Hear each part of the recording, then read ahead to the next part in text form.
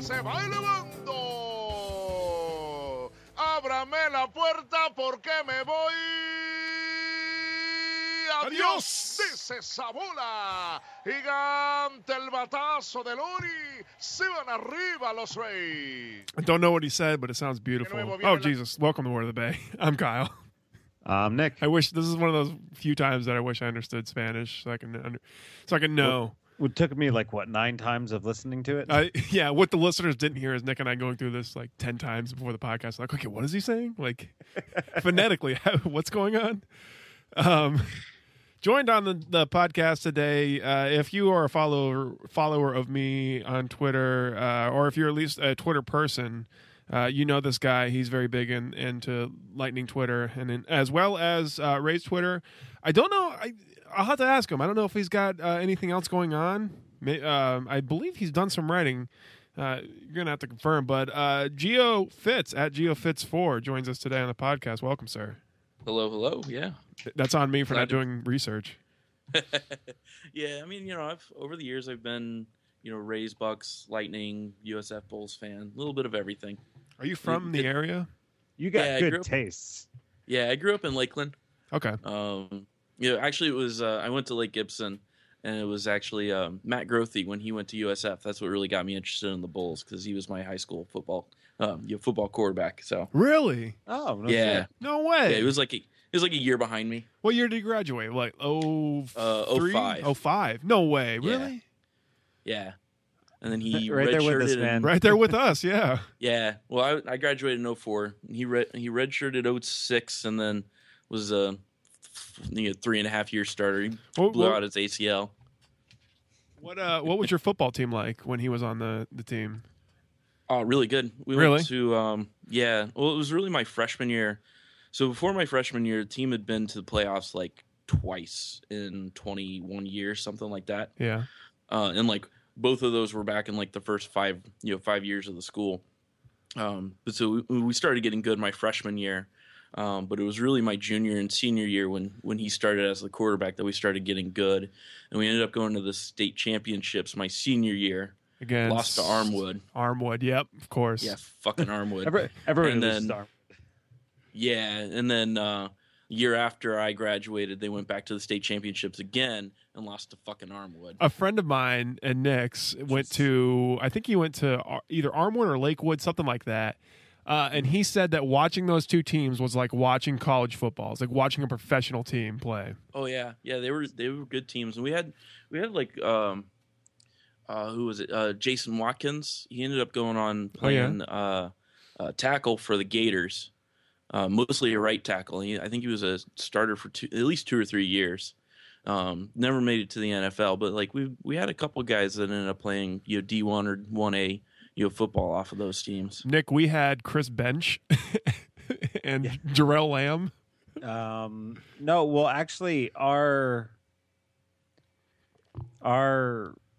starting varsity quarterback when we were both freshmen was Javon Harris, and he went on to quarterback Iowa. Yeah, our big guy that came out of Northeast High School was Doug Wechter, who now does the post game for the Rays. Yes. So. Yep. Suck on that, Lakewood. Did you know Joey Fabrizio got fired from coaching? Who was Joey Fabrizio? Name sound familiar? Yeah, it does. Because his dad was the head coach of Seminole when we went there, and he was the star player. Oh. And then when he graduated high school, he, I guess, tried pro football or semi-professional, and ended up coming back and being their head coach. Interesting. Just to get fired. But I like Gio. He has Matt Grothe as the quarterback for his school, and it's just by virtue of having the best player to maybe ever come across that school, they go to state championship. Yep. Oh, it's ridiculous how impactful one player's athletic ability is in high school sports. Yeah, and he barely made a dent in college. Well, no, I mean, even still, you look at what he did to the USF program. I mean, they ended up making it to rank number 2 at one point. Of course, they ended up losing 4 or 5 games in a row after that. Yeah, I remember being this is the moment, and then they just fucking that was horrible. Yeah, but I mean, he was a guy that you want to personify a winner. That's what he was. He never gave up. He never, would never give up on a play, which, sometimes got him into, into some trouble. But, he always had that, just that will. Yeah. But he just always had that will. And I think he really drug USF, further along than maybe they deserved to be with the talent that they had playing in the Big East. That West Virginia game. Oh my God, I'll never forget that West Virginia game. Jesus Christ! And then the subsequent Rutgers game that fucked us. That fucking Rutgers. Was that a Shiano Rutgers? It might have been a Shiano Rutgers. Yeah, it was. Oh, Shiano! Definitely was. I knew there's a reason we hated him. See, that's why Pulowski hates him, because Pulowski's such a huge he's such a huge USF fan, so he remembers Shiano from the days of Rutgers and the stupid fake field goals, bastard, son of a bitch, pulling that stuff off before he could in the NFL. Mm-hmm. What's he doing? He's got a USC job, right? Doesn't he? I don't know. He's like a defensive coordinator for some big school. Oh, this is where Google comes in handy. Oh man, it just happened. Like this, I think it was this offseason. Fitz, that concept does not bridge here on Word of the Bay. What's that? That Google. Yeah, we Google on with the fly Ohio here. State. Ohio State, yeah, that's what it is. Yeah. Eesh. Good for Ohio State. I did not know. I thought he was a commentator on ESPN. Yeah, that's what he did last year. Well, actually, the last 2 years, I guess. Wait, he was the defensive coordinator last year for Ohio State? No. This is just this year. Okay. He was just hired. Ooh.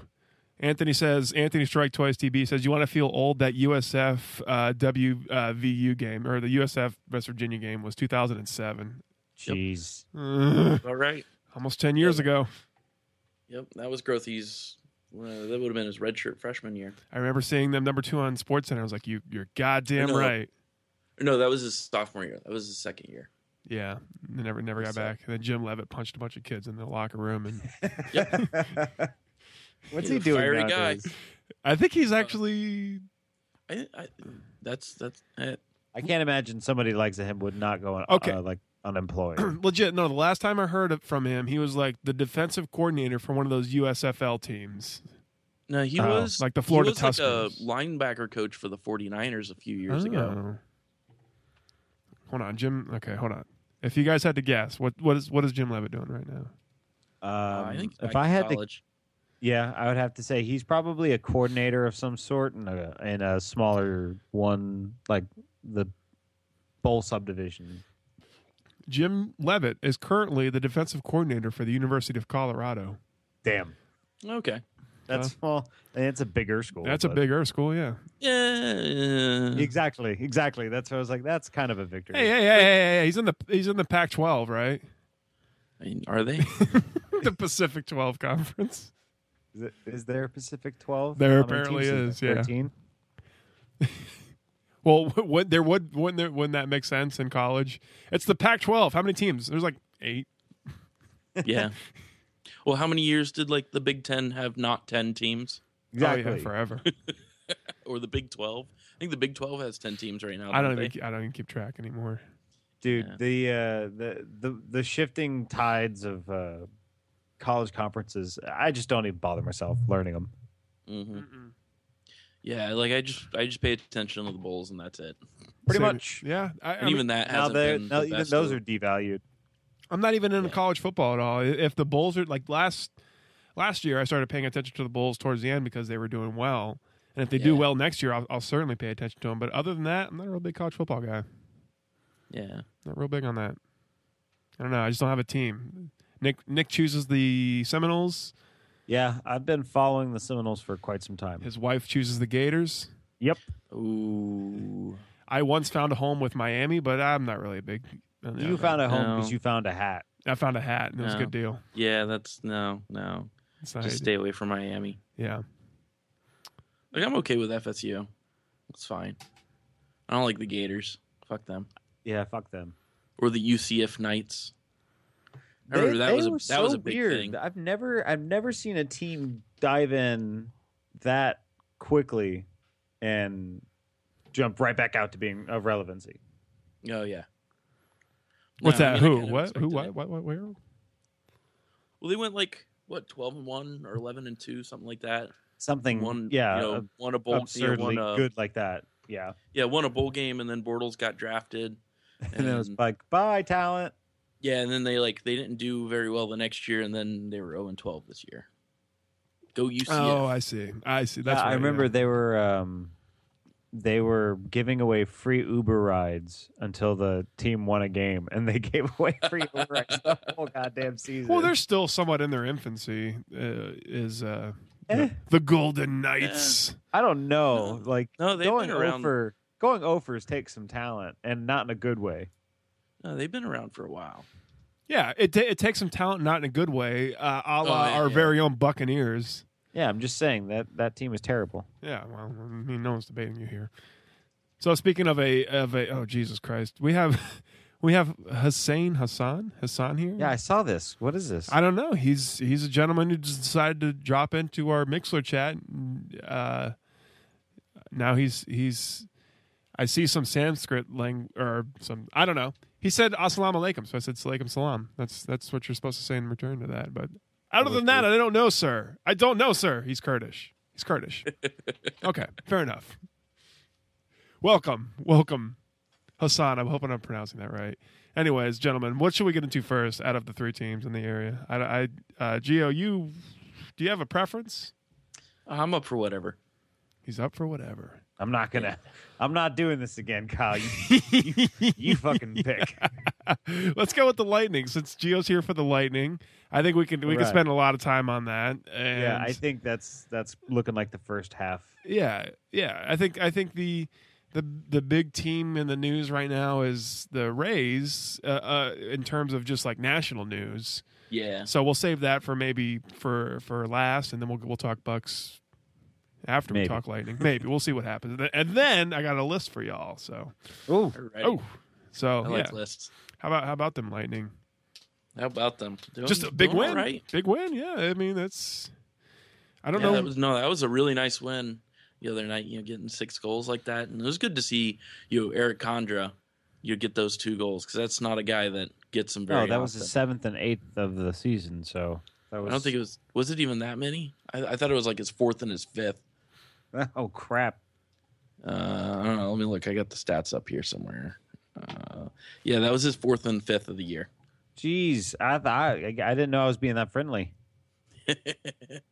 Yeah, and he doesn't. He's a grinder. He's a bottom 6 guy. Going to help out on the penalty kill. You just don't expect him to put pucks away like that. And actually, was looking it up. The last time he had a multi-goal game was December of 2011.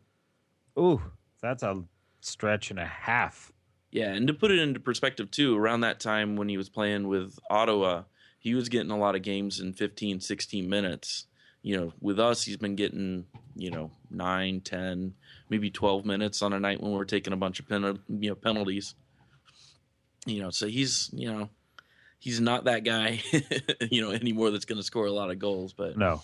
And I thought it was actually really classy. Right at the end of the game, he got a shift with Palat and Johnson in like the last minute and a half of the game. And, it was clear that Cooper was trying to get him that 3rd goal. And, he had probably 2 or 3 other chances throughout the night where he could have put a puck in the net and just didn't quite get there. Do you really think that comes across the conscience of a coach, or maybe not even a coach, Cooper? You think that comes across his radar? It's like, let's get him his hat trick. I think so. Yeah, so. Definitely. I mean, because otherwise there's no reason to put him out there. I mean, you got Marchie up there. Fair enough, yeah. And, I mean, it's the end of the game. You're already up by 3. The game's pretty much in the bag at that point. They're not even pulling their goalie. So yeah, I think that is. And there was, there was a little bit in the interviews too of just like how awesome it is for the rest of the guys to see a guy like Condra have a night like that. Where a guy that doesn't get goals and you see him get 2 goals, like how excited they are for each other. And I think Marchie even said something about how him and Eric are really good friends off the ice, even though they've kind of been battling back and forth and taking each other's spot in the lineup. I was about to say they're fighting for each other's minutes. Yeah, and he said that they're like Marchie said that Conjur's one of his best friends on the team. I was like, that's pretty cool, and that that kind of tells you a little bit about what kind of locker room they've got going on there. That they've got a pretty good relationship between a lot of those guys. Mm-hmm. What are you pondering over there, Kyle? No, I was just there's some goings on in the Mixler chat that I've been distracted by. But yeah, getting cursed out by no, everything is fine, Nick. Everything is fine. How dare you? I'm gonna take a picture of this and tweet it out later. God damn it, you've doomed us all. Oh well. But all right, so I do have one. Yeah, I have a lightning question, and now that Kyle has provided us another lightning voice, and sorry, Kyle, but you said this yourself. What's that? No, yeah, hockey's not my. I texted Nick before the podcast. I'm like, Geo's going to come on and talk hockey circles around me because hockey's not my strongest sport. I pay attention to it and as much as I can, but I'll be the first to admit it's not my strongest sport. So I try to keep up where I can, but I will defer to those who know more than I do. It's hard. It's hard to concentrate on more than one sport in depth. Yeah. Yeah, especially. Oh, Jesus Christ! Hold on a second. Stand by. What'd you do? Hang on. Maybe he's having dog problems. No, it's the other half turned on the Bluetooth speaker. Oh. So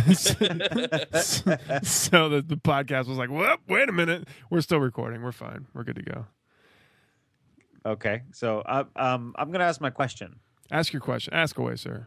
In your opinion, is Bishop having a Vezina-worthy season, or is it just because he's my goaltender that I see that? He definitely is. I don't see how he can't be at least in the top three. He's sitting first overall in goals against average. He's sitting second in save percentage.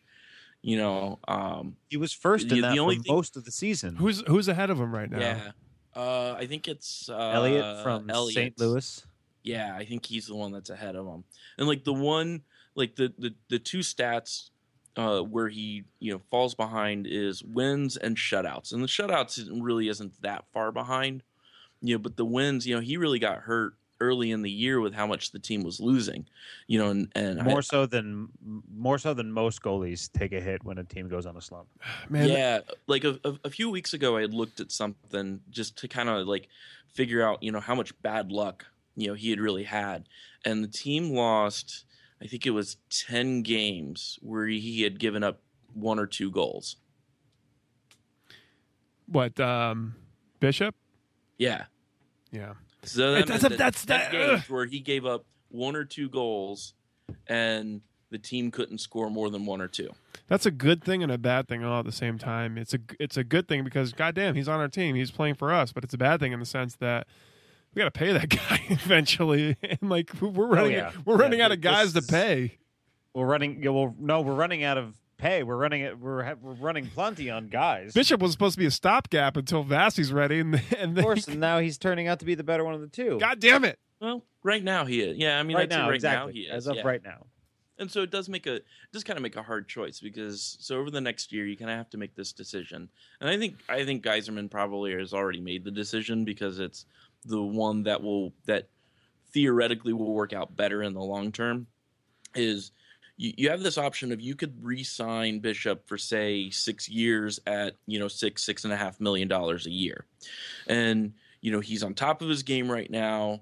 You know what you're getting from him, and there's going to be some threat of him dropping off in those last few years, and you're going to be in a position where you're going to be ready to look for for another goalie, because probably what you're going to have to do is you're going to have to take Vassey at that point and trade him and get some other assets, and at the same time start investing in another young goalie that'll be ready in 4, 5, 6 years to take over when Bishop finally does fall off the cliff. Mm-hmm. He's already what is he, 29?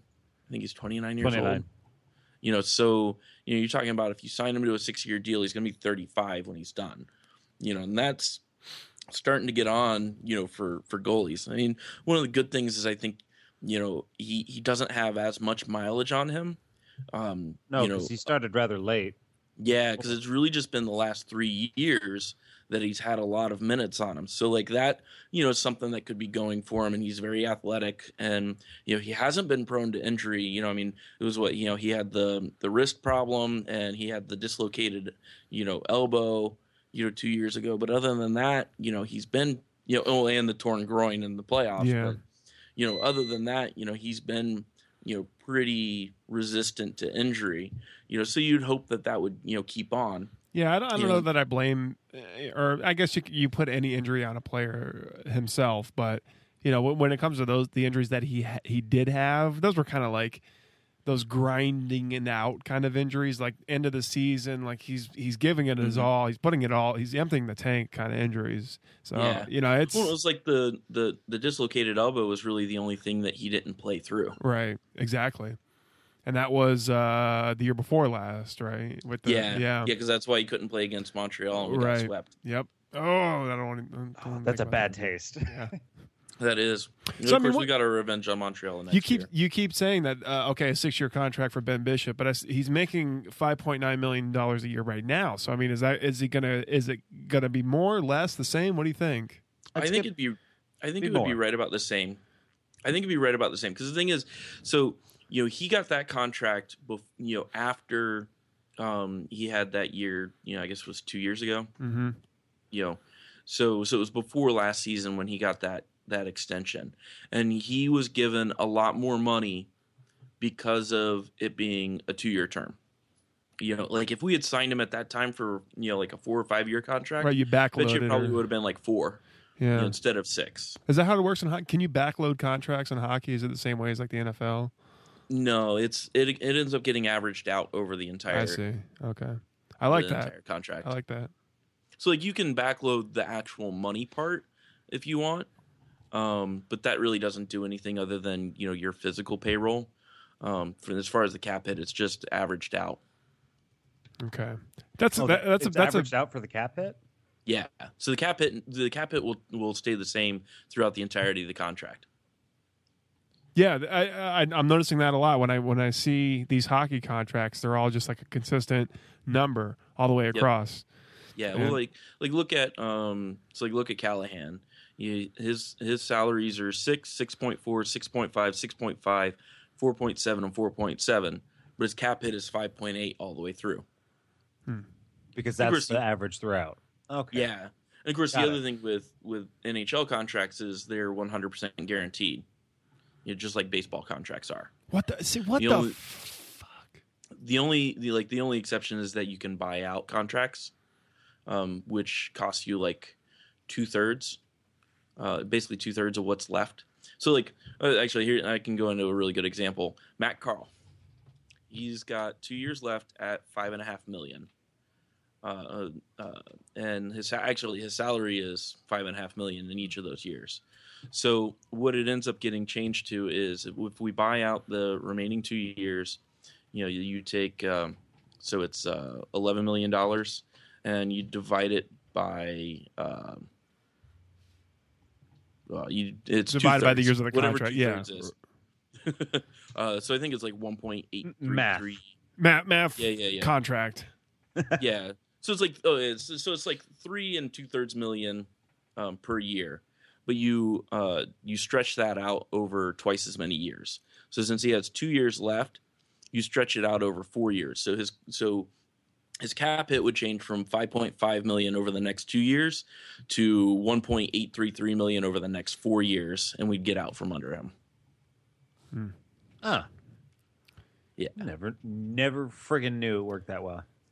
Yeah, so it is a lot different from NFL contracts. It's a lot better than NFL contracts, just in terms of what the players make. Where for the player, it's definitely a lot better. Yeah, where NFL is a bunch of smoke and mirrors. Mm-hmm. Got a bunch of de-escalators. Like, okay, well, if he doesn't get 2,000 yards this season, he's not getting his $100 million bonus, and that's not going to count against the cap. It's a whole fucking thing. But yeah, and like the only contracts that have bonuses built into them are entry level contracts.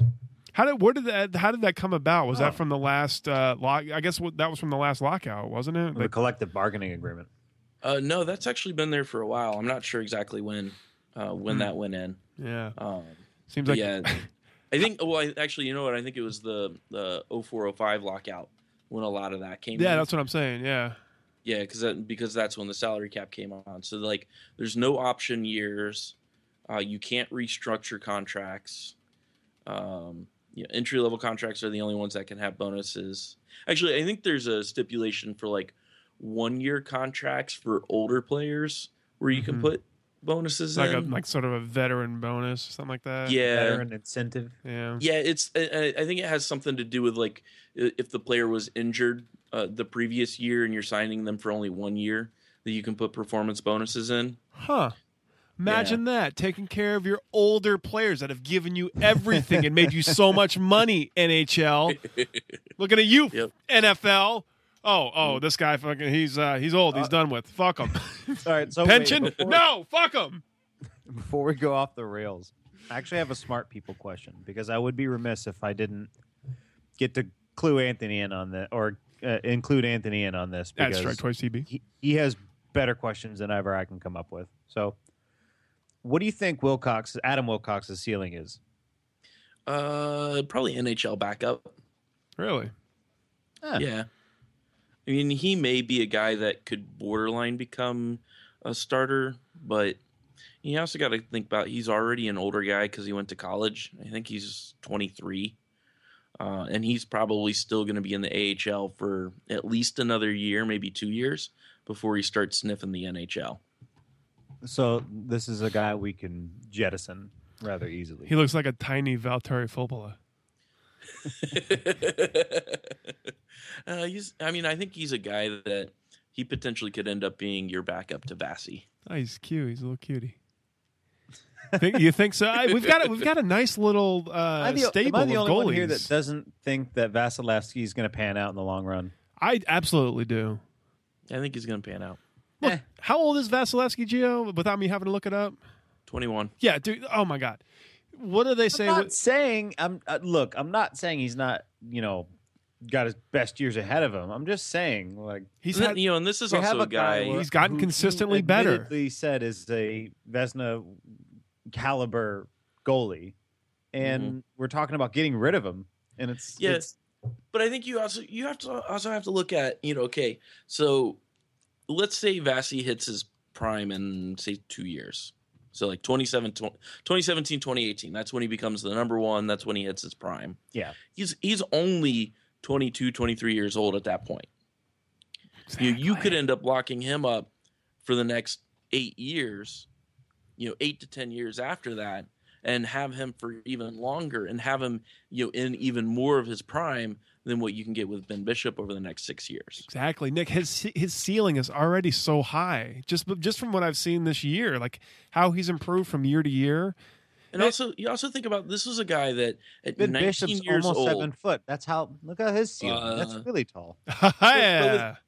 But with Vassy, look at him as he was also a 19-year-old that took his KHL team to the finals as a 19-year-old goaltender. And the KHL isn't quite the NHL.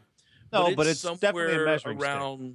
Yeah, I mean, and it's like I think the best way to like rank the KHL is there are definitely NHL caliber players that play there, but it's probably more like somewhere between the AHL and the NHL because it doesn't have while the top end is better than the AHL, the bottom end is definitely worse than the AHL. That's why you see a lot of guys like a Carter Ashton that play in the AHL. They do fine there. They can't crack it into the NHL, so they go out over to the KHL because they can make money there. They look like a god. I was about to say it's just a money grab in that instance, isn't it? I mean, it's all money grab, sir. Yeah, that's what what happens with a lot of guys, and I think that's kind of the cool thing for the NHL versus basically any of the other sports. Other than like say basketball and certainly soccer. That if you don't make it in the big leagues here, you can go over to Europe and you can make money. I mean, there's guys that are playing in the Swiss leagues that are making $400,000, $500,000 a year. if you're playing in the AHL, even if you're a veteran, like look at Mike Angelidis. He's making $300,000 this year playing in the AHL, and that's like top of the market for an AHL. I was about to say, isn't that like pretty elite for the minors? Huh. Yeah. For the AHL, like that's basically like top of the market because like he was viewed as being like an NHL depth guy as well. But like most of the NHL depth guys that are on like 2-way contracts, like Time Again and Blunden. When you look at their contracts, like their NHL salaries are like $575,000, $600,000, something like that. But when they're in the AHL, they're only making $200,000. That's interesting. Most of the lesser guys are only making like $800,000 or $80,000 to $100,000 when they're playing in the AHL. Why do you think that is? Like you look at like sports like hockey, basketball, soccer, and guys can do that. Like guys from basketball, they can go over to Europe and make bank. But then when it comes to football, and you see Calvin Johnson goes and plays for some the Montreal Alouettes, and they fucking laugh him out of the stadium. Like what is that? Like or another example would be say like Kevin Youkilis goes over to play for the North Korean Yippens or whatever. What? North Korean? And just can't even compete because the level of talent is so good there. I just wonder why. It's almost like they train him in camps or something. Well, is it because that hockey and soccer are so ubiquitous around the world, or is it because like there's such a focused talent for baseball and I don't know. It's just such a strange thing to me that you can see like these top level guys go to some places in baseball and football and just be kind of scrubs, whereas soccer and hockey they go somewhere else and they're superstars. Yeah, well, look at Corey Conacher. He's a great example. Yeah, he had that great half season for the Lightning, which I think he was playing a little over his head there, and and he was getting a lot of time with Stamkos. When he came up, and then he got traded, and he didn't do well with Ottawa. He didn't do with the Islanders, but he was still putting up big points in the AHL. And you know what he did this year? Went over to the Swiss League, making some money, and I think he ended up 4th in the league in points. Like he was 1st in the league for most of the season. Jesus Christ. So he went over there and tore it up in Switzerland, and there's definitely worse places in the world that you could live than Switzerland, right? That sounds lovely. Yeah, that's one of the best places in the world you can live, in fact. Mm-hmm. Yeah. Powerful Corey Conacher. Yeah. And there's some other former Bolster that are over there. Adam Hall, Marc-Andre Bergeron. Adam Hall. All I remember from Adam Hall is that like he's the guy from the Mighty Ducks, right? That's Adam Hall. Banks. Yeah, same thing. Did he play with Gary Roberts? Wasn't that a tandem at one point in time with us? I don't remember. I remember Gary Roberts and him being vital to teaching Stamkos how to work out. There's something interesting, Nick, that you just said in the Mixler chat, and you called Ben Bishop elite, and Andrew Katzman 83. He agrees with you, which I think a lot of fans in Tampa would, but then a lot of fans outside of Tampa would be like, "Get the fuck out of here! He's elite." Like you're gonna put him on the same level as the guy who drug a team to the Henrik Lundqvist, or you're gonna put him on the same tier as Carey Price. I mean, really, you think so? Elite? Yes. See, and I think a lot of. So, like, what I've seen from a lot of the goalie expert people, and of course, goalies are a hard thing to understand anyways, but what a lot of them talk about is that, he's really an above-average goalie that flashes elite, because there are some parts of his game that sometimes, he's not great. Like, he lets in some softies every once in a while. He's got some boneheaded his glove moves. work isn't great. Yeah. We saw, I think just in the playoffs, I think we saw 2 goals that just went off his glove and into the net that he should have caught, as well as just some really boneheaded goals that he let through. Yeah, and also just that he also very much benefits from the system and the quality of players up in front of him. We control possession, very well, for the most part. Obviously there's some lines that haven't been so good, but for the most part, we're good about controlling possession, and that keeps, the puck on the other end. We're good about, trying to keep, players away from the high danger spots. And when they get into the high danger spots, I mean, it doesn't matter who the goalie is. A lot of those shooters, they can pick them spots. They sure can. To me, like Ben Bishop seems like I'm not saying that he's bad, and certainly whenever anybody talks, better not be saying he's bad. I'm not, but like whenever anybody talks about our team this year, it's like, okay, if we're going to go anywhere in the playoffs, it's going to be off the backs of Ben Bishop and Vasilevsky's, and because our goaltending is so good. So yeah, I would say he's a very, very good goalie. I don't know that I would say that he's elite. Like I don't know if I'd put him up in the upper echelon. If he goes on another deep playoff run, he's elite. Perhaps, maybe. I mean, what did we just say? He was 29. I mean, he's at the peak of his. He's 29, but you got to look at his career as a overall in years, not how old he is. No, I absolutely agree. But I'm just saying, like he's reaching his peak. So this now is where we're calling him. He's flirting with that elite. Yeah, and that's what he did, 2 years ago too. But then last year he was just above average. Okay, so can I ask you guys? So he's got to be consistency, Nick. I want you to answer it quickly and honestly. Is if he wins the Stanley Cup, is he elite? This is not quickly. It depends how he answers. It depends how he wins it. No, because it's still a team sport. That's true. Fair enough. Well, that's what I mean. I mean, just like Trent Dilfer won a Super Bowl, there are some bad goalies that have won, Stanley Cups too. Yes. But what I'm saying is like, okay, if he goes in there and he wins a bunch of 2-1 or 1-0 games or something, and he carries us on his back, then I'd say, okay, that guy's elite. But if we're winning games by two or more goals, and I tell you what, a 2-1 game, this next goal is the most important goal of the game, guys. Next goal, most. But if what I'm saying is like if we're winning games in the back, you can tell Kyle's running out of hockey isms or hockey stuff because he's throwing out isms. But what I'm saying is that if we're winning on the back of our offense, then I'd agree with Geo and say, yeah, listen, it's a team sport. Clearly we made it here as a team. Bishop is a great goalie, and all the parts were working together. However, if there were a lot of close games, a lot of games where Bishop stood in his head, then I'd say, you got to put him in a category of elite, and you got to look at him as what if he wins the that's fair, the MVP trophy. And one thing that you got to give Bishop too is that he gets up for big games. He does, and that has to be filed under something, whatever you want to put it under. And that's where veins.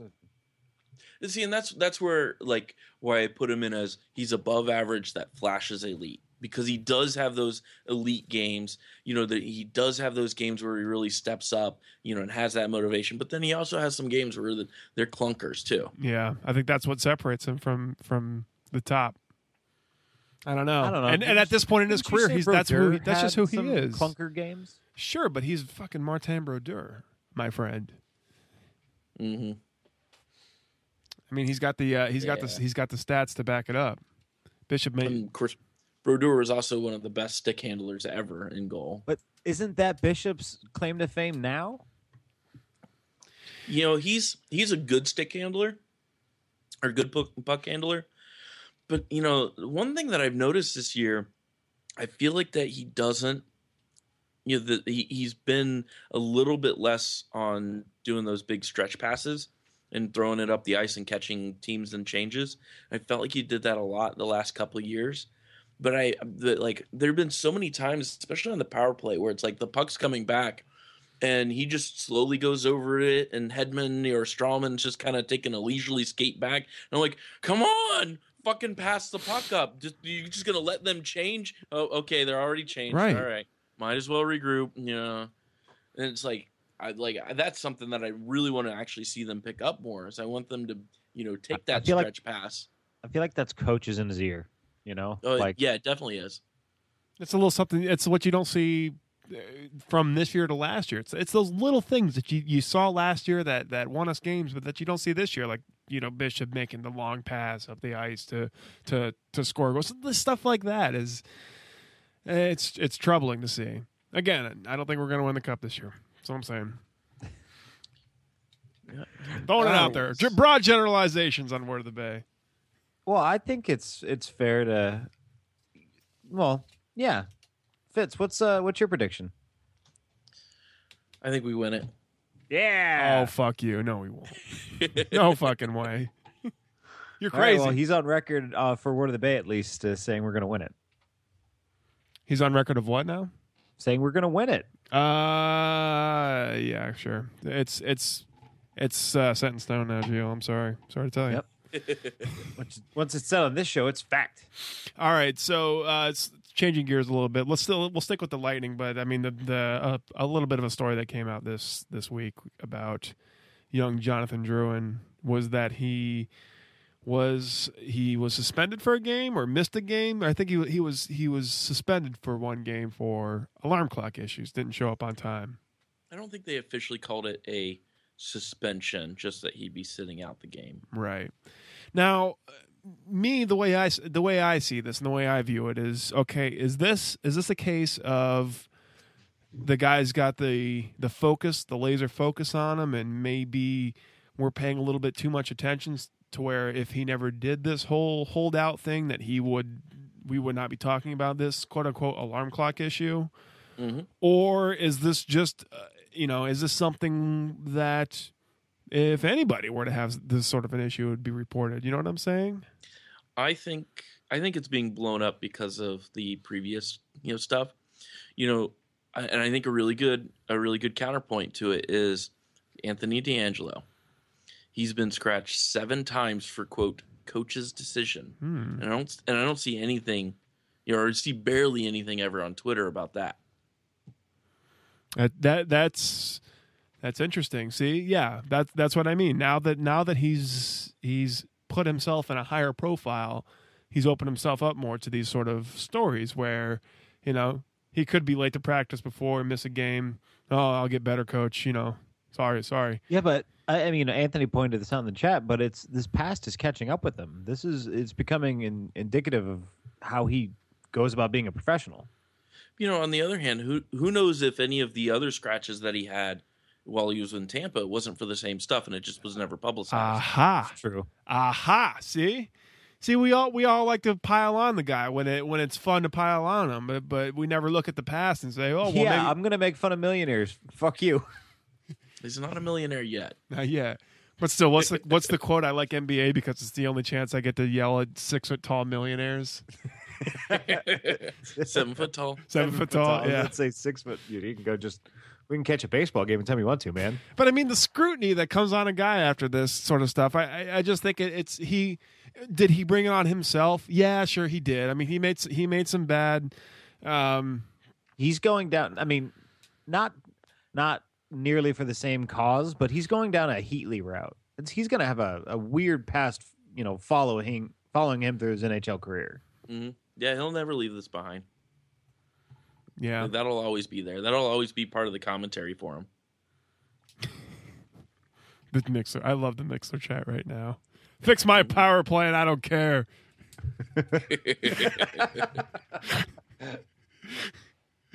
Tony D, racist.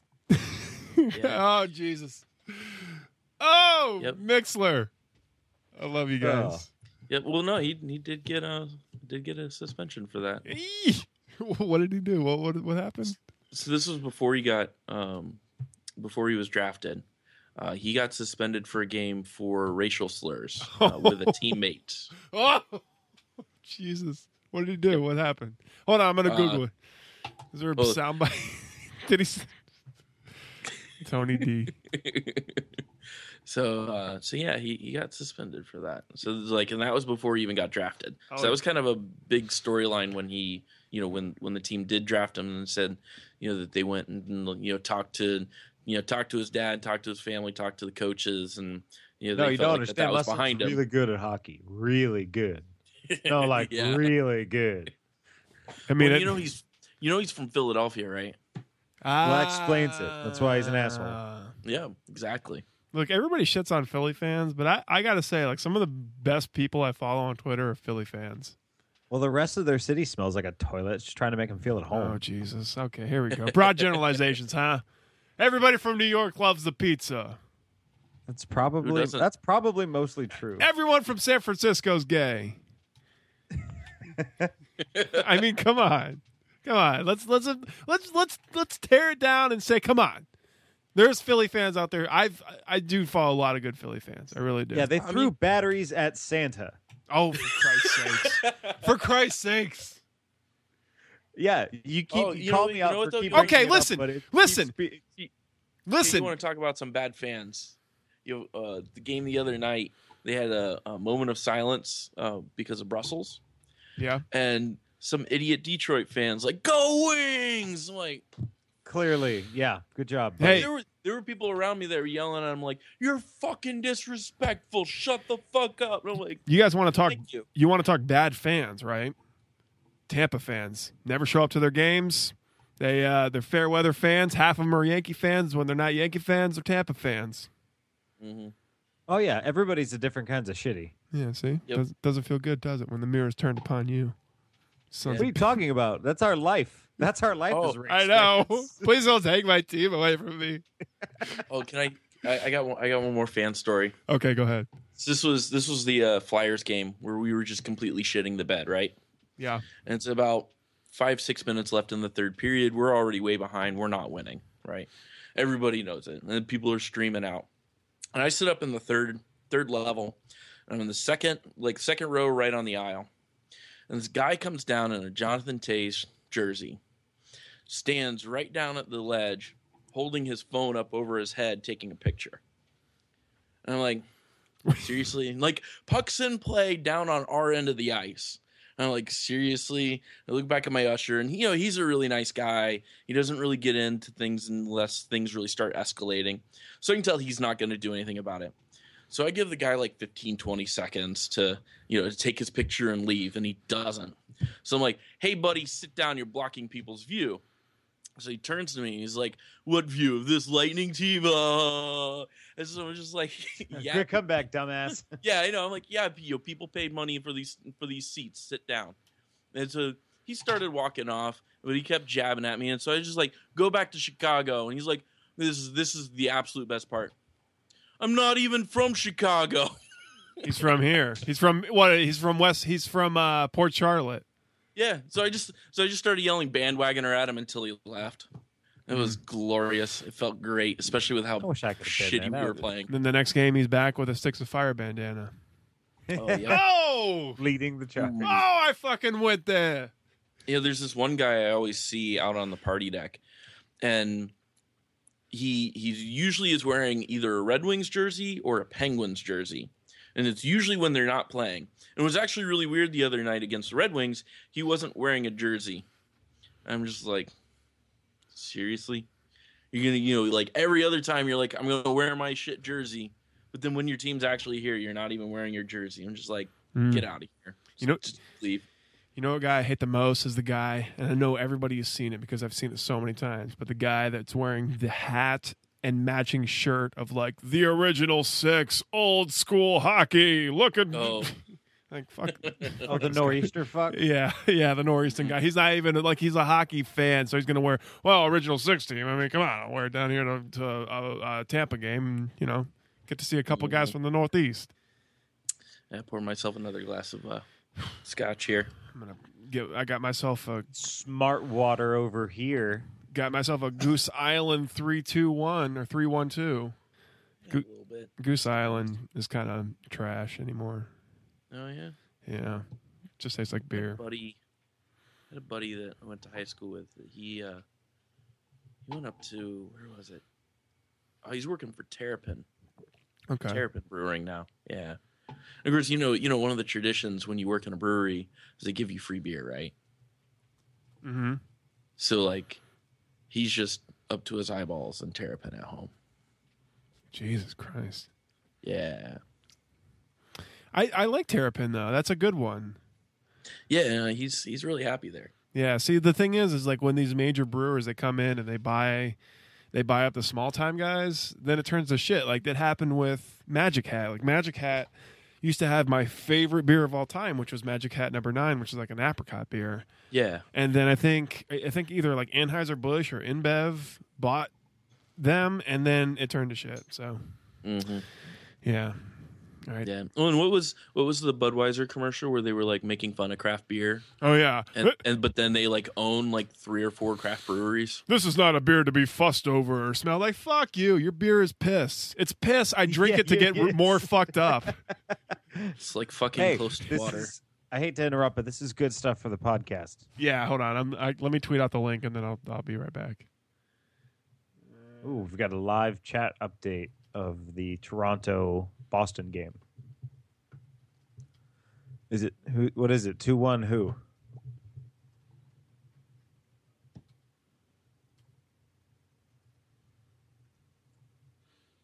I wish I can. Oh, it's Florida. Go. Well, fuck. God, nobody wins. No, we tonight. want Boston. We want Boston to win that one. I was just about to say, I hate rooting for Boston teams. I would love to root for Florida in the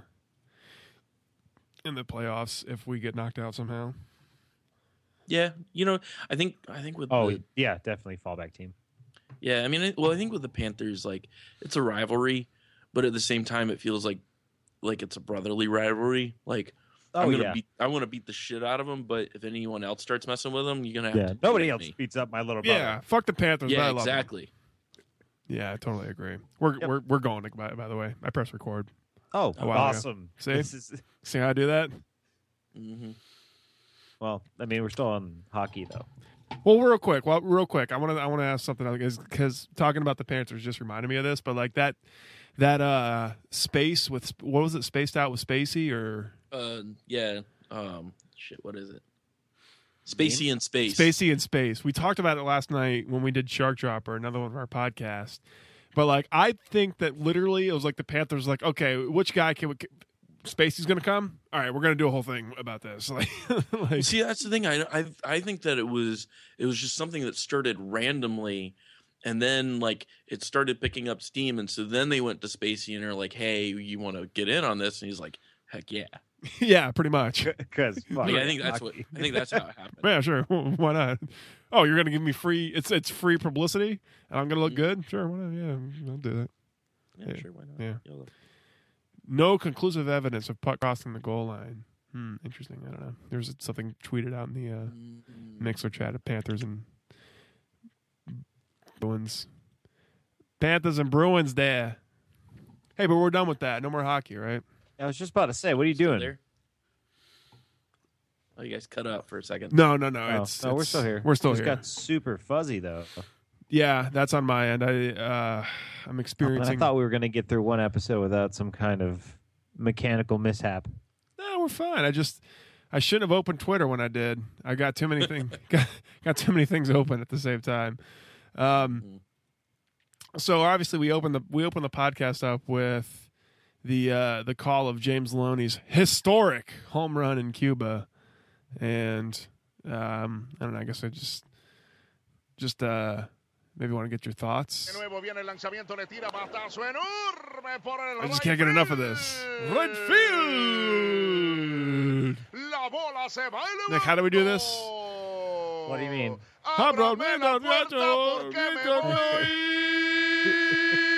Adios.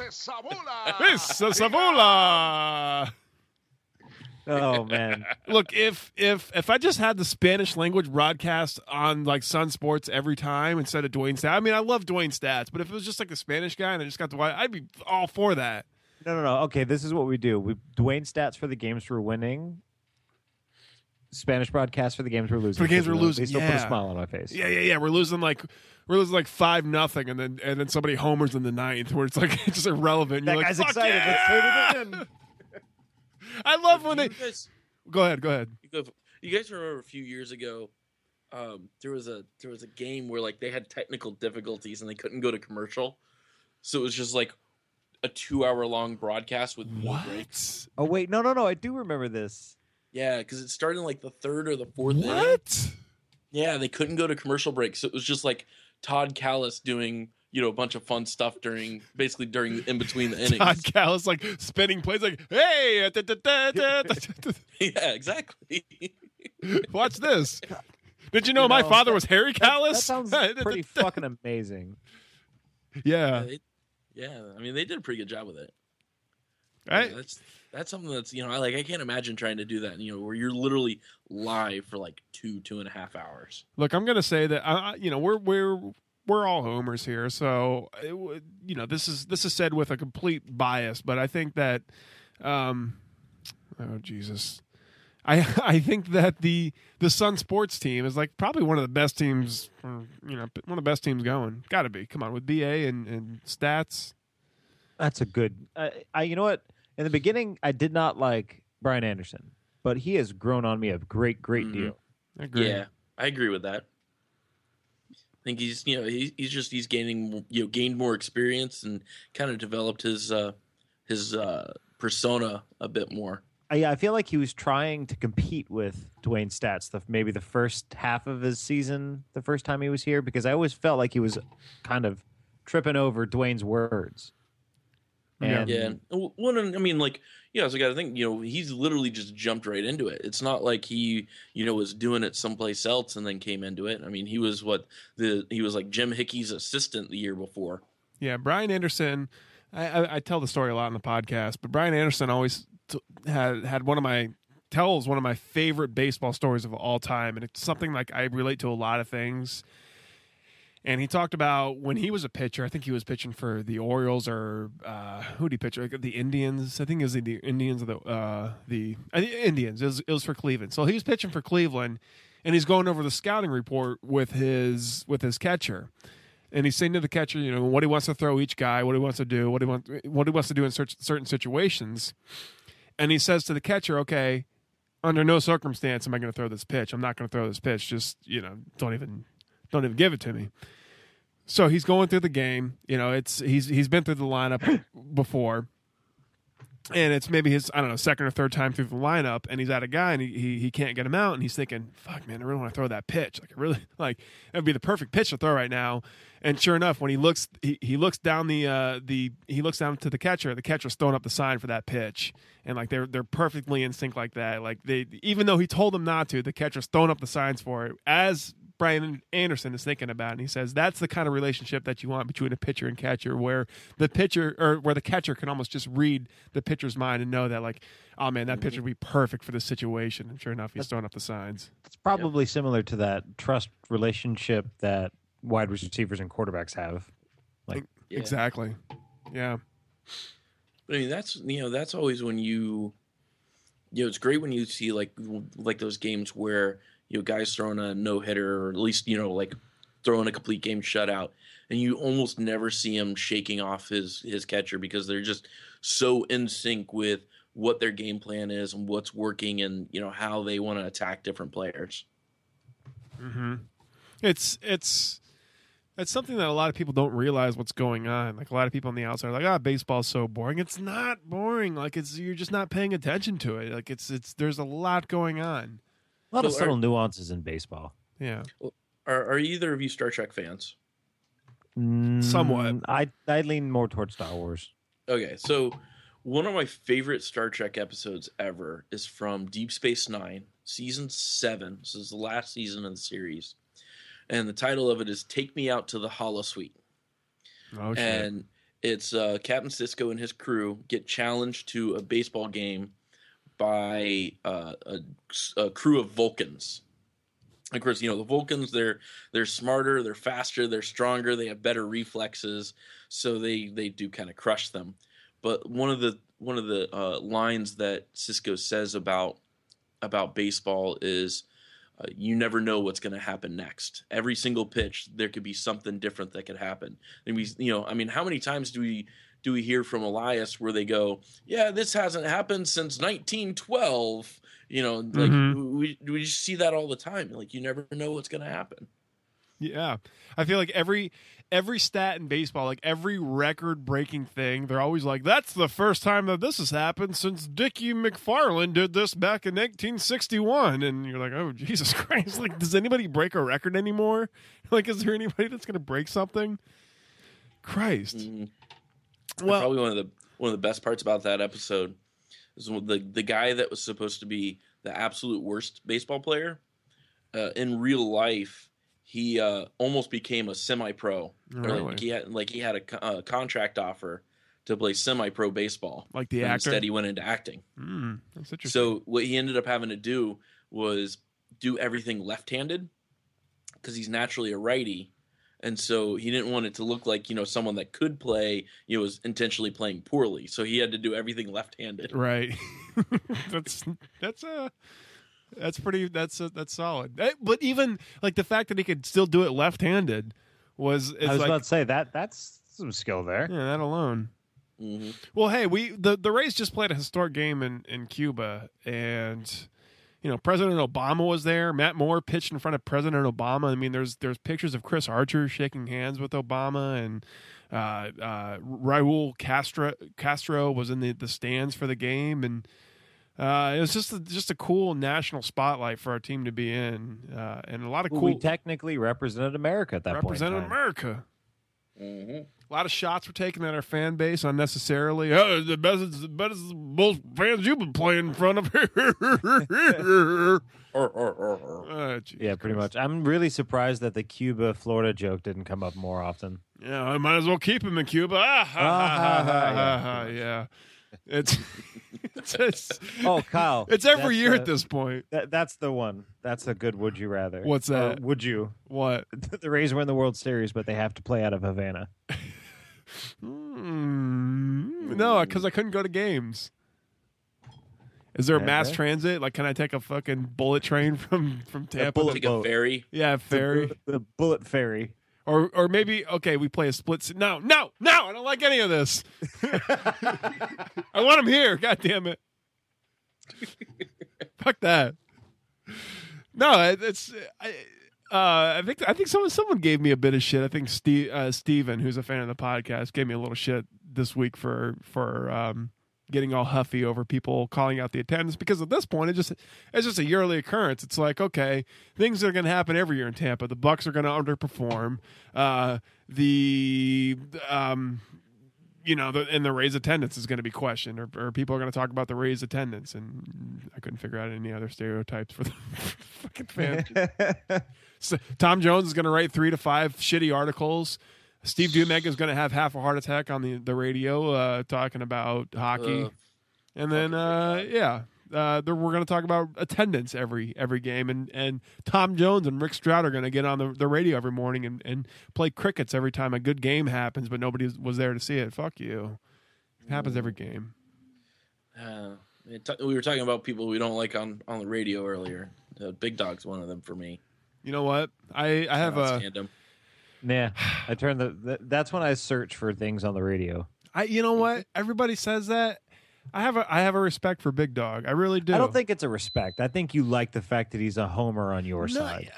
There's a lot of things that he says that I flat out don't agree with, but I respect him for having an opinion, because I have the same thing I do the same thing as well. I guess one of my problems with him is that he projects himself as being an expert and then makes super basic mistakes. Yeah, sure. I mean, he does do that, and that is an infuriating part of what he does. But at the same time, I mean, he's paid to do that, and he's paid to get those people to call. I don't know. For some reason, I have a respect for the guy. I like what he does. I don't agree with him most of the time, and I think a lot of times I'm like, you're a fucking idiot. But still, I am listening to him, and I'm like, "Fuck you!" I don't agree, because I think he represents the fan base as a dumb fan base. If this is what we produce as our voice, and because he's so quick to be rash and I don't know. I don't like that guy representing me. The program director there is John Momola, who's a Blackhawks fan, and makes absolutely no he doesn't hide it. He's all over it on Twitter. He tweets it out all the time, and Steve Dumeg gives him shit for that, and I respect that kind of stuff. Okay, here we go. Last year when the Red Wings were in town, and Hat Tricks was going to host that Red Wings party, and everybody on Twitter threw a shit fit. Like Steve Dumeg was right there. He was right there in the middle of it, like giving Hat Tricks shit to where they had to start backpedaling because it was like, oh shit, maybe we don't have them here to host their Red Wings party. Like that kind of stuff. That's what makes me like Dumeg. That he's like kind of the, I don't know, he's the chaotic good. You know what I mean? He's not always right. He's not always accurate. He's not always, you don't always have to like him, but he's, at the end of the day, he's kind of fighting for the same sensibilities that we are. Yeah, and I'll give him that, he's honest. He's honest with what he says, with what he thinks. Right. Yeah, he's honest. I mean, he's got to drive up his calls. He's got to, and he talks a bunch of bullshit that just kind of pisses everybody off, but he does that so well that you're like, fuck that guy. Gotta call in. No. See, the thing is he's really good at what he's paid to do, and that's keep people listening to him, whether it be out of frustration or adoration. He's really good at keeping people in tune to him. Yeah. But I don't think that makes him a super fan or somebody that I want representing me and my kind. I don't know. Maybe I'm nostalgic. Maybe so. I don't know. I just got a lot of respect for the guy, and I like I said, I know that he's full of shit most times. And it makes me laugh, and there's a lot of times where I'm yelling at my radio at him like, you fucking idiot. But at the same time, I'm like, I got respect for the guy. He's just... Katzman nailed it in the chat. Or he goes, or maybe because there's no other sports station in the area to listen to? Maybe, yeah. Because I used to, back in the day, instead of Dumeg, I'd put it on Boog and Rich. And I liked Boog and Rich because, Rich Herrera would talk a bunch of shit, and so would Booger McFarland, and it would, Well, yeah, and at least with Boog and Rich, like, Boog knew football, Rich knew baseball. Like they actually were experts in the but they field. did not know how to coexist. No, but they had opinions that made you say, "You fucking idiot! Let me call you," and school you to what's really going on. And it was good. I liked the show. I really did.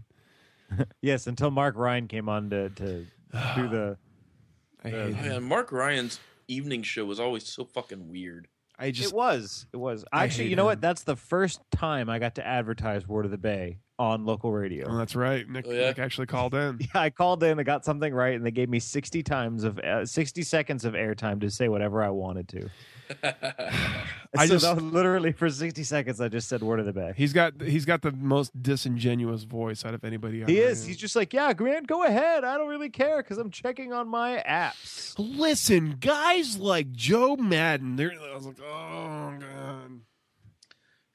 I still think we really do need to expand upon our audience and do a poll of top 3 people we'd like to punch in the face, because Mark Ryan might be up there. I talked with actually Jared 1787, who's in the chat right now. Him and I talked a lot about doing a bracket of most annoying figures in Tampa Bay sports, and it never got off the ground because none of us. There's not enough. Somebody take an incentive. Yeah, you can't come up with 64 people. Exactly. There's not enough people in Tampa that you're like you. Let's say Jonathan Drouin could be a 16 seed. But I'm just saying, there's not enough people that you end up hurting feelings. Like you end up putting people on there that are actually really good. Yeah. And then I don't know, something like that. Anywho, they would have to notice us to get their opinions and feelings. Maybe we could do top 32. Maybe. Do we got any Bucks takes before we? I have a Bucks question. Okay. That I teased asking. I already know what this question is. All right. Does it piss you off that Jameis Winston was in the fucking Tampa or not the Tampa Yankees, but the New York Yankees dugout instead of the Tampa Bay Rays? He's a Yankee fan. Yeah, it does. It does. Well, especially weren't they playing against the Rays too? Yes. Yeah. It was like the most inopportune time. He could have gone the night before when they were playing the Braves and looked like hey, I'm just happened to be here. No, I think it was like a statement because it was against the Rays. There's a lot of Yankee fans down here. The Yankees are the Yankees. I don't get mad at people for being Yankee fans anymore. If you're like a Braves fan or something, that's when I start getting pissed off at you. What? No, dude, why there's so many Braves fans down here? Or not a Braves fan, but like if you're like a Pirates fan, that's when I'm like, dude, what are you doing? Like, okay, all right, you know what I mean? A little better. Because Braves was like that was the Florida team before you got the Marlins. Yeah, that was Right. the team you pulled for before the Marlins and the Rays showed No, up. right. That was a bad example. What I'm saying is like if you're a Cardinals fan, I'm like, come on, bro. Or not even actually Cardinals is also a bad example because they had the minor league team in St. Pete. So I'm pulling Strike two. Strike two. If Give it another shot. If you're a Mets fan, how about that? If you're a fucking Mets fan, they're in Port St. Lucie. Yeah. All I'm saying is that, like, if you're a Yankee fan, I kind of understand it. They're the fucking Yankees. They're the most storied franchise in the history of baseball. They're the evil empire, whatever you want to call them, but they're the Yankees. The Yankees are the Yankees. The fans are always going to be there. They're always everywhere. Every market has the Yankee fans, so it's like we're not alone in that. Yeah. Let Winston be a Yankee fan. I don't care. Oh, but it does piss me off, Nick. It does piss me off. I think in the chat you got your number one for that bracket, Ken Carpenter. Who's Ken Carpenter? Oh, man. Oh, yes. I love this guy. No, this guy's the best. Are you kidding me? No, man. He's such a troll. He's the best. Come on. Tool. No. I think that he's probably the best, I think. Mm-mm. Him or who's the guy that always has like sources, like hashtag sources? It's like Eklund. No, Luckland. Luke or something Lucan. Like he always hashtags sources. He's like an NFL insider. Yeah, Ken Carpenter. No. So Eklund is the guy that makes shit up for NHL rumors. Oh, isn't he the guy that played Brian Eklund? Yeah. Max Luckin. Yeah, Andrew got it. Max Luckin. He's a kid, and he's like an insider. He pretends to be an insider. No, don't tell Kyle that because anybody on Twitter is real media to Kyle. I love Ken Carpenter. You guys are crazy. Grape Welch is telling us he loves Eklund.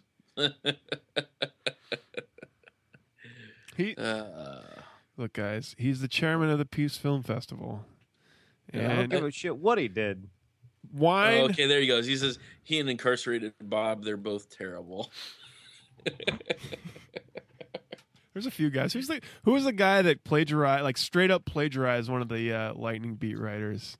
And he's like, I didn't fucking plagiarize. And everybody's like, bro, you did clearly. Like, here's the timestamps on the tweets. Like, you plagiarized them. It was glorious. Nah. I think I missed that one. So that's why I think it's stupid that Jameis Winston's a Yankee fan. Yeah, I don't like it, but Yankee fans are Yankee fans. Fuck them. Any other trivial bullshit we'd like to address? Glennon apparently we have a high asking price for Glennon. Yeah, well, from what I've heard from 620, we've turned down a first-round pick for him, which that sounds like bullshit and a half. Yeah, but if Jameis goes down, what happens? We're fucked. Exactly. I don't know. But I mean, like, are you? So, do you realistically think that you're going to be able to re-sign Glennon after this year? No, he's going to go make his money. He's going to want to go somewhere else and have a chance. Exactly. I mean, like, if the best offer was like a third-round pick, okay, keep him. Like, I can understand that. Someone gives you a second-round pick, I would definitely consider it. That's genuinely useful. If it's a first-round pick, snap keep. You don't even have to tell me anything. Yeah, I don't care if it's 32. Okay. Listen here. If 32 is the second round this year, man. If the Broncos pick up Glennon, they pick up Glennon this year, they repeat. Boom. I can see that. You heard it here first. They repeat. And you can't be any worse than Brock Osweiler. Exactly.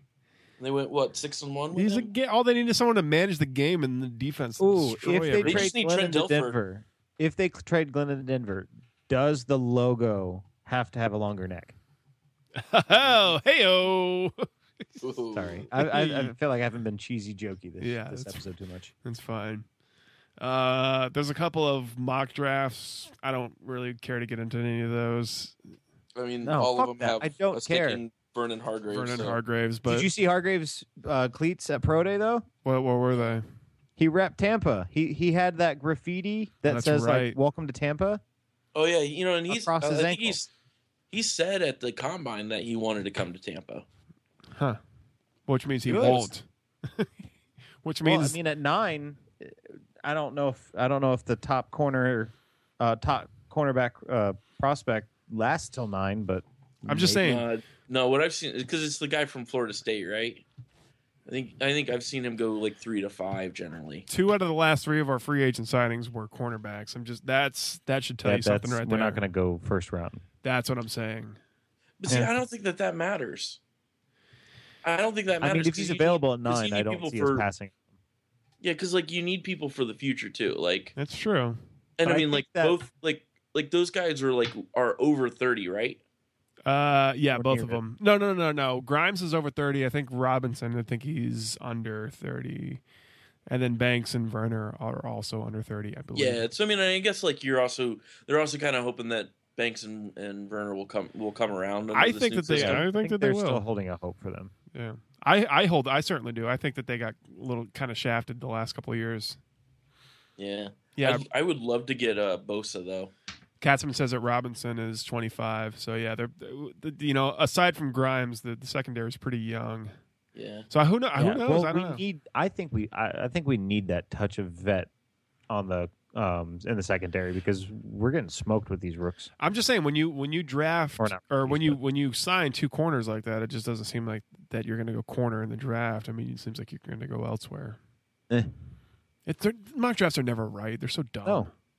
Well, yeah, because every team values players differently. Then their fans. Their fans are like, oh well, surely this is going to happen, and yeah. Why is Miko Grimes important other than her husband's being a football player? That's it. And she's the controversy walking. Yeah, good for her. Well, welcome to Tampa. Welcome to Tampa, home of the Raymond James. Yeah, but apparently she deleted her Twitter though, or deactivated it. Bitch, we had Warren Sapp here for fucking years. Don't tell me about fucking controversy, okay? Warren Sapp put a guy in the hospital, and then told the coach to fuck himself. Don't tell me about controversy. Yeah, put a jersey on. Put a jersey on. Controversy. Dolphin fans are like, oh, if you only knew. I'm like, oh, if you only knew. The guy's skipping through the fucking warm-ups every half game. Yeah, Jesus Christ. Keyshawn Johnson only gets deactivated on Monday Night Football. You want to talk to me about controversy? I'm used to it. I'm fine with it. Miko Grimes, come at me, bro. Can you deflect balls? Yeah. Good. Can the guy play corner? Great. His wife? I don't go fuck. What, is she going to pull a gun on somebody? That's the least of our... The only thing it does is I think it increases the chance of him hitting her. Aqib Talib, assaulted a cab driver. I think he pulled a gun on a fucking cab driver. Watch out for this guy's wife. I thought he just punched him. Watch out for the guy's wife. Oh, no. I thought he pulled a Patrick Kane on him. Yeah, he pulled a Patrick Kane on him. Oh, Jesus. Yeah. Miko Grimes, come on. Get off of it, Dolphin fans. Wait till. Okay, sure. When you have MRSA in your fucking locker room, yeah, wait till. When you're the most hated team in the league because you blow up the kneel down play, wait till the controversy comes. Yeah. Oh, and no. The one thing that the rest of the NFL liked about us was our jersey helmets, and we'd take that away. Miko Grimes, what are we going to do? Shut up. It's so hilarious. Everybody think the distraction. The distraction is you, media. Okay. You're the hey, pushing the. Are you distracted yet? Are you? Shut up. Anyways, Miko Grimes. Sorry, when the fucking kicker for the New York Giants who brought him to the Super Bowl is talking shit about you all over Twitter, you want to talk about fucking distractions? Lawrence Tynes. Okay. Anyways, you want to do the top 5 running backs? You want to do mine real quick, and then we'll get out of here. Get out of here. I'm not going to do music, but I just figured I'd. Well, we went long again. Before you start, I wanted to give this some genuine time. What, your list? My list? We did for mine. Yeah. What are we at right now? We're at a good time. There's Jesus. a lot. We're long. We're going so, do you want to save it for another episode, or let's do it right now. I'm down for that. Yeah, let's get it going. So, for those that are fans of the podcast, or for those that don't know, we have counted down our top 5 quarterbacks, and I think the overall consensus was that that I think Joe Montana was number one. Joe Montana. Joe Montana. Best tackler I've seen since Joe Montana. Just Joe Montana. He was number one for both of us, for all of us. So I decided recently, like, hey, let's do running backs too. Why not? Nick last week did his top 5 running backs. His number one being Walter Payton. I think Marshall Faulk was also on the list. Emmitt Smith, yes. LT. Emmitt Smith. Jim Brown. And who else was on? Anybody? Was it LT was on the list? No, he was LT was an honorable mention. Honorable mention. Okay. Let's focus. Come on, let's focus on your list. Let's focus on my list. So, number 5. My number 5 top running back of all time, and this is going to be a big point of controversy, especially because we are Tampa fans, and especially because this person never really was fully committed to football as much as he was to baseball. I know where you're going with this. But I'm going to talk about my number 5 running back of all time. That is maybe the greatest athlete to ever play any sport, Bo Jackson, for the Los Angeles Raiders, 1987 to 1990. My number 5 greatest running back of all time, Bo fucking Jackson. Because not only was he the greatest running back of all time, but he was one of the greatest right fielders of all time, with just like those flat-footed throws to home plate, and just like the way he ran like a fucking maniac. Like, I think if Bo Jackson would have just played football and stayed healthy throughout his entire career, only focused on football, he might have been the greatest running back of all time. All time, like no doubt. Yeah, I would agree with that. But he made the Pro Bowl in 1990, which was his last year in football. Yeah, but it was his last year in football because he broke himself. Yeah. You know what's crazy is in 1989 he was an all-star in baseball. Yeah, all-star and a Pro Bowl and a Pro Bowler. Yeah, he was juicing. 32 home runs. Yeah, I think he was juicing. Oh, definitely. Oh, for sure. I'm pretty sure it's Bo Jackson. There was a story about he would, when he was in the minors, he'd walk up to the plate and like right in front of the catcher, he would draw money signs in the dirt and then step it into the box. No. You're thinking of Sanders. Deion Sanders would do that. Oh, is that Deion? Yeah. I thought it was Bo Jackson. Deion Sanders was the only guy to play in a World Series with the Reds and a Super Bowl with the Cowboys. And yeah, he would draw. I believe it was Deion Sanders who would draw a money sign in the dirt before going out. But yeah, Bo Jackson, my number 5. Like Grape Welsh in the chat, he says Bo Jackson was country strong. The fuck he was. He was a beast. He was like. So people talk about like Vladimir Guerrero in the MLB being like a cow. He was raised in some farm in Canada or in Montreal or something. Wait, what? He's Dominican. Or well, I mean, I'm sorry. What are you talking about? Well, when he played for the Expos, but like he was Vladimir Guerrero being raised. Yeah, really. Vladimir Guerrero being raised on a farm, and that's why he's got that strength to just dig out balls when they're down in the zone or something like that. I think Bo Jackson's got that same kind of like country strong kind of body. So, Bo Jackson, my number 5. Number 5. Number 4.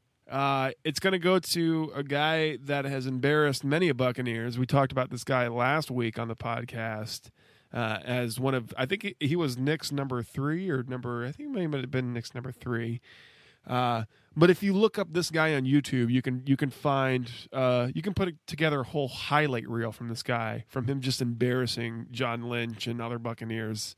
And I'm, of course, talking about Lions great Barry Sanders coming in at number 4. As far as all-time rushers, for his short career, he was number 9 in touchdowns at 99. And then for all-time rushing, Mr. Barry Sanders was, let's see, where does he rank? Oh, shit, he's way down there. He had such a, historically, I wouldn't say brief career because 10 years isn't brief. Number 3 rushing yards. Which is like it was just amazing with what he did with how long he was here. Yeah, and his short career from 1989 to 1998, to be able to be so good at what he did, and just I don't know, I guess Nick, me and you, we can really. He was our generation's greatest rusher. Yeah, I got to watch him make people look dumb every weekend. Yeah, just embarrass people. Someone said, Grape Welsh in the chat said he didn't think Joe's a juicer. I disagree, but I don't know. Who knows? So that leaves us with my number 3 top running back of all time. And this guy might be my favorite running back of all time. This was the guy that I always drafted number 1 in fantasy. This was the guy who I always watched the Chargers because of this guy. Like, I always watched them because of him, because he was such a great running back. He was clearly the best for a good 5 years. And I've already said Chargers, so you already know it's LaDainian Tomlinson. LaDainian Tomlinson, for fuck's sakes, was I don't know. I just can't they on the NFL Network. Deion Sanders used to say, you give it to 21. Just give it to 21. He'll bring it into the end zone. That's all you got to do. LaDainian Tomlinson, the guy. I tell you what, man, this guy was one of the best, most prolific running backs of all time, man. He went out there. He could catch passes out of the backfield. He could catch from the quarterback. I tell you what, man. If you put LaDainian Tomlinson at quarterback, I bet he could throw a touchdown pass or two. Didn't he? Actually, he did. Yeah, LaDainian Tomlinson did. As far the way I did this list, I sort of looked at the all time leaders of touchdowns and the all time leader in career rushing yards. LaDainian Tomlinson is second all time in touchdowns with 145. In rushing yards, he's 5th all time in 13,684. So that's nothing to scoff at. The guy never won a Super Bowl. You know, he was never on a team that was good enough to bring him to the Super Bowl. He always kind of had scrubs as quarterbacks. He suffered from the Fouts syndrome. The Dan Fouts syndrome, or the Dan Marino syndrome. But yeah, he, Mr. Tomlinson never got to the big game. Always got close, and I think he was always the reason that the Chargers were competitive in the 2000s. But he was Philip Rivers' security blanket for the little bit of his first little bit of his career. Yeah, I'd say if you look from 2000 to 2010, LaDainian Tomlinson is far and above the best running back of that era. He is number 1 all decade for the 2000s, for sure, without a doubt. And so maybe there's a little bias on me because, I grew up with him. But as far as my personal top 10 goes, LaDainian Tomlinson, number 3, rather. 2. No, number 2. Speaking of number 2. Speaking of number 2, my number 2 is a guy who I don't like. Don't like this guy. Don't like him. Don't like the team he played for. Don't like what they represent. Don't like their fans. Don't like that he stuck around for so long. Don't like the stupid star in his fucking helmet. I don't like his stupid dumb face on commercials and the way he smiles. It's so fucking dumb. 8 Pro Bowls, 4 times All-Pro, 3 times Super Bowl champion, knocked the Bucs out of the playoffs I don't know how many times, a part of the triplets. God damn it, it's Emmitt Smith. He's number 1 all-time rushing yards. He just stuck around that long to be that. Yeah, he outlasted the other running backs. Go fuck yourself, Emmitt Smith. Yeah, whatever. You're the number 2 greatest running back of all time, according to me, but I don't like it.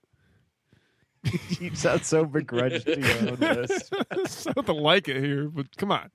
You can't deny rushing touchdowns, 164, number 1 all-time career, rushing yards, 1,800, 355 yards, number 1 all-time career, 3 Super Bowls, back-to-back. I mean, what more of a pedigree do you need from a running back than that? I mean, he's arguably the greatest of all time. And I don't know what I can't say what he's done differently than anybody else, but he stuck around. He stayed healthy. He had a good team around him. And do you think, Nick, that the Cowboys could have won the Super Bowls without Emmitt Smith? Not all of them, but yeah, I think they could have squeezed out one of them. Maybe one, yeah. Yeah. Because, I mean, come on, Aikman to Irvin that's a pretty damn, good setup. Still, you gotta have someone. To run the ball. Gotta have a guy to run the ball. And the Bruins, just they're down to a 1-point lead there over the Cats. The pretty kitties. He's like a kid with ADD. He's like, ooh, what is it? Ooh, shiny. Look at the Mixer chat. So finally, number one. I mean, everybody knows this, right? Number one running back of all time. It's got to be everybody's number one. No. I'm genuinely curious. Walter Payton, baby. What? Walter Payton. Copy me. I look. If we're gonna agree that Joe Montana is the number one quarterback of all time, we got to agree that Walter Payton's the number one quarterback of all time. Oh man, I'm gonna let you finish what you're saying about Walter Payton, but I have one big glaring question for you. I'll tell you what, man. That Walter Payton, he defined what it was to be an NFL running back. But no, seriously, Walter Payton. He might not have the. He doesn't necessarily have the stats. He's number 2 all time in rushing yards with 726. Obviously, I'm pulling that off a website. He's number 4 all time in touchdowns with 110. He's only ever won one Super Bowl, which was the 1985 Super Bowl, which arguably the Bears had their ridiculous Super Bowl shuffle defense. What did they call the Bears defense back in '85? I don't know, but it was a ridiculous defense. They had a great furry curtain. They had the furry curtain back in '85. So he was on a team that was one of a very complete team. But I still say that Walter Payton made what running backs are, or they made running backs today what they are. That's the way what you see now with the shiftiness, the east-west running. That's Walter Payton, man. He made that. He paved the way for guys like LT and Barry Sanders and Emmitt Smith and Sean Alexander and Adrian Peterson. Gone are the days of Jim Brown who just ran north-south, and that's when I look at the all-time rushing yards leaders, I see Emmitt Smith, Walter Payton, Barry Sanders, Curtis Martin, LaDainian Tomlinson. Only at number 6 do I see Jerome Bettis, who's like a north-south guy. The entire top 5 are guys that are modeled after Walter Payton. And, I really got to think that he just defined what it was to be a running back. Marshall Faulk, Edgerrin James. Edgerrin James. I forgot about him. Yeah. Corey Dillon. Even fucking O.J. Simpson, which no, he was before. He was before Walter Payton. I'm kidding.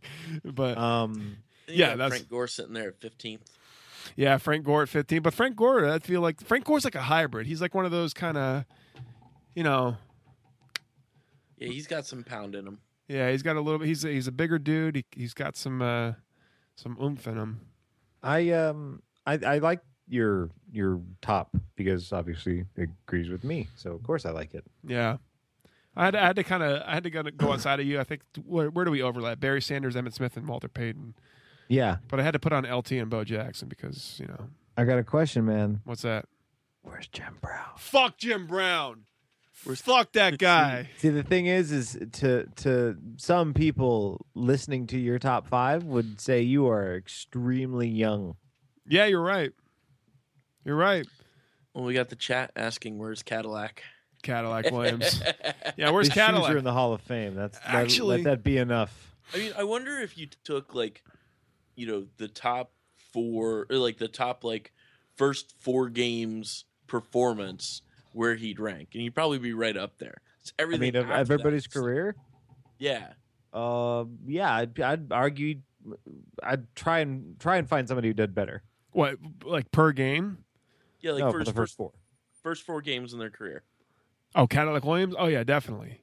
But as far as Jim Brown, I think Jim Brown averaged the most yards per game out of any running back ever. Yeah, he was by not far on your top 5. Yeah, because he's an old school guy. What did he do? He just happened to be good. Fuck him.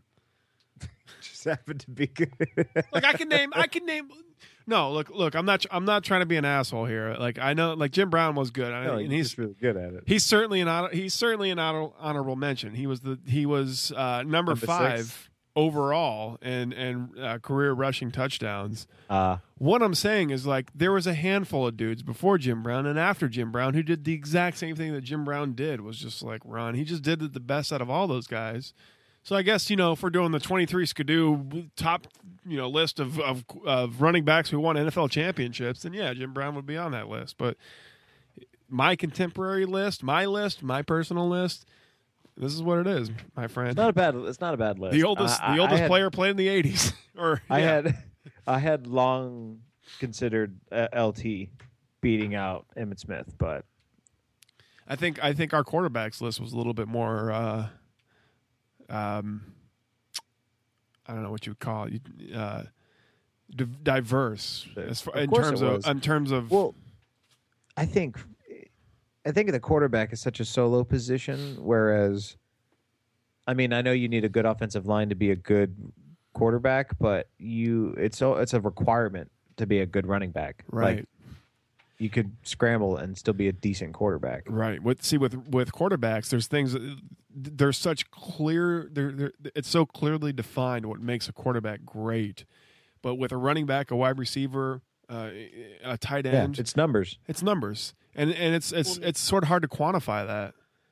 Well, I think when you look at LT, it's like, you don't really judge him by he didn't win a Super Bowl, but like, you look at Peyton, it was like until he got this second Super Bowl, a lot of people were going, well, he only won one Super Bowl. Like, yep, still one of the greatest quarterbacks ever. Right, but yeah, until he won that second Super Bowl, I think he cemented himself as at least number 2 all time. No. Number 3 behind Brady, I say. 3. Yeah, I think Montana, Brady. In my opinion, Tom Brady's going to go down as the best quarterback of all time. Yeah, I agree. I think it's just harder to do while he's still playing. Yeah, it's harder to make that statement while he's still playing. Yeah, exactly. But I mean, the fact that we're seeing that on the horizon is just even more evidence that it's more likely to happen. Because we weren't talking about. No, you're right. You're right. But what I'm saying is just like it's easier to quantify the quarterback. Yeah, that's what I'm saying. It's easier to quantify the quarterbacks than it is the running backs. Running backs is kind of like, well, it's you got a bunch of dudes who did the same kind of thing. I kind of went with guys that changed the position or did something unique with the position. You did forget one key piece of evidence, or not evidence of, I guess. The black glove at the Rockingham mansion that was found next to the Bronco.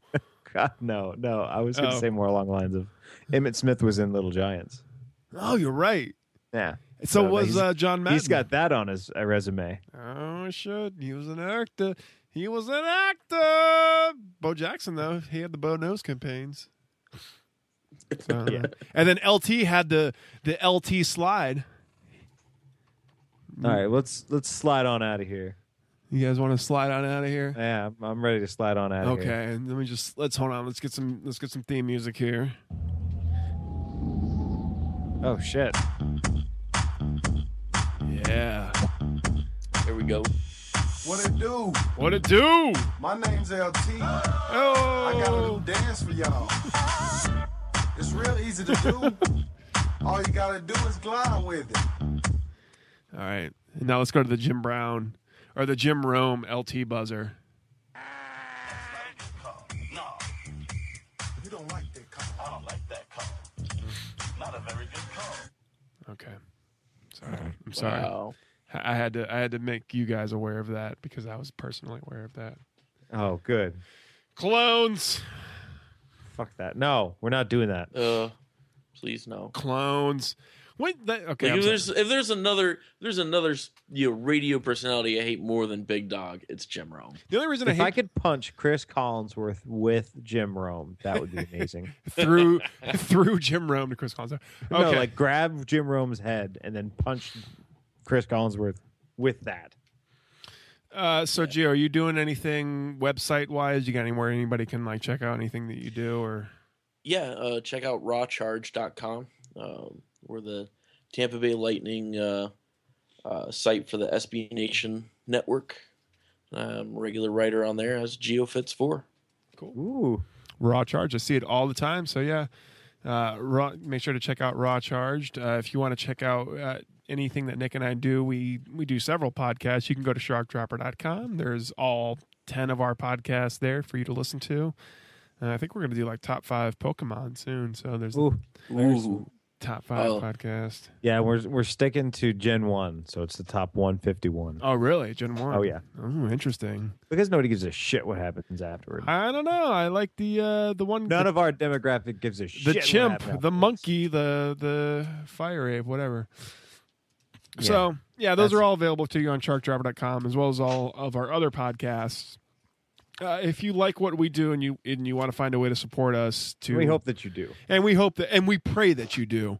You can go to sharkdropper.com. Next to the home button, there's a Patreon button, and you can donate to get a little bit of extra content. I occasionally will throw a podcast up there that I do myself on Saturday mornings. We do a podcast called Swimming Lessons, which is a David Schwimmer podcast, which is just completely ridiculous, as well as some other content that's available up there. All it takes is $1 a month. That's $12 a year. It's really not much. It supports us. You get extra content, and that's how that works. And I think So that's go do it. that. I think that's it. Thank you, everybody. Thank you, Blog Talk Radio. Thank you, Mixler crowd, for tuning in. We got Anthony Strike Twice TB. That was one of the best Mixler chats. One of the best Mixler chats we've had in a long time. We got Andrew Katzman, Katzman 83. I think Grape Welsh 13. I know Jared checked in as well. I think there's a couple other listeners out there who are on there who I don't know. But yeah, thank you guys for tuning in and listening to us. And that's about it, right? Yeah, I got nothing else. All right. I'm good. All right. So for Geo Fitz, that was Word of the Bay. I'm Kyle. I'm Nick. And we'll see you guys next week.